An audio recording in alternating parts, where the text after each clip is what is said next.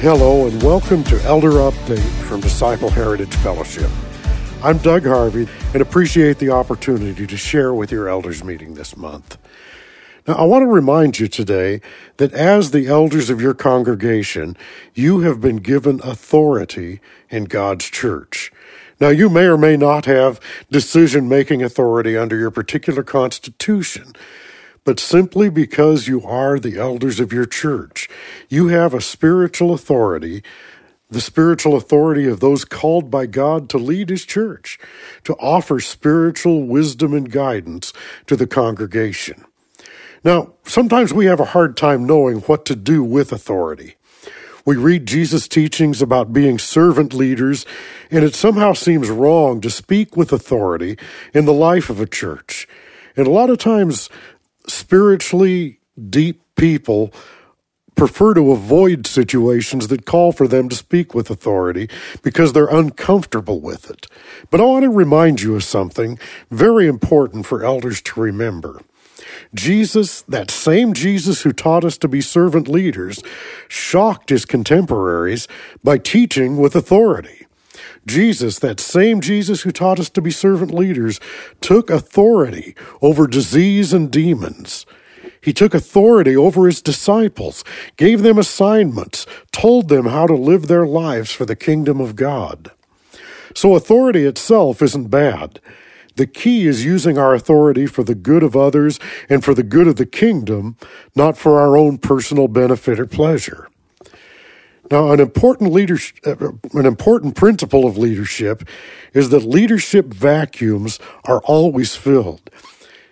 If those who are given God's call to lead don't do so, others who are not called by God to lead will fill that void.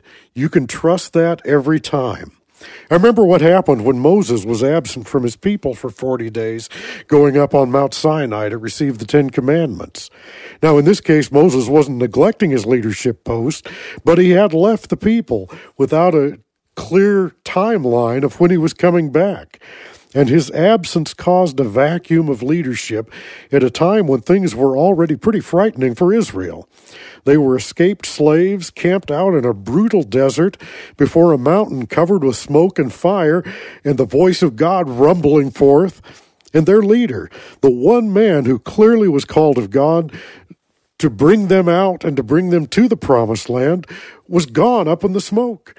Nobody knew if he was dead or alive, when he might come back, and if he might come back. And in their fear and insecurity, they came to Aaron and made him their leader. Now, sadly, Aaron was all too willing to take on the role, but unlike Moses, he didn't have the gifts or wisdom or the call to that level of leadership of the people of God, and he wound up leading the people of Israel into idolatry and sin. When those who are not called by God to lead assume leadership, even with good intentions, the results are always disastrous. I remember the story Paul tells in Galatians 2.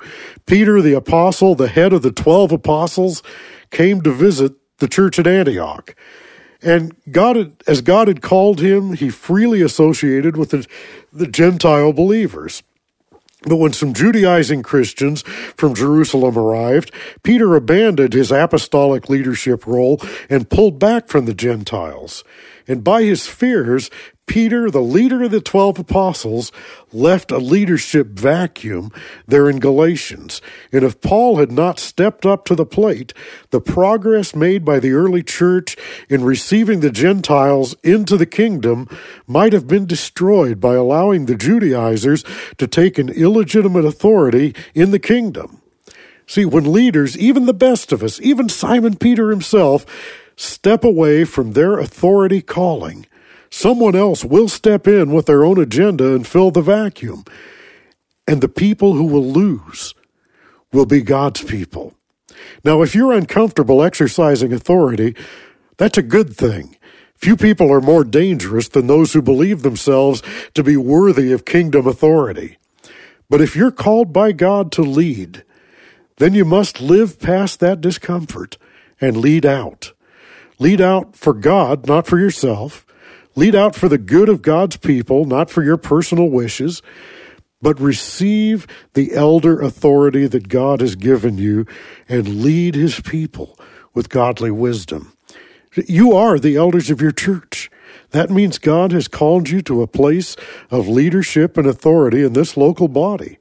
Fill the call of leadership so that your congregation is led by those anointed and called by God.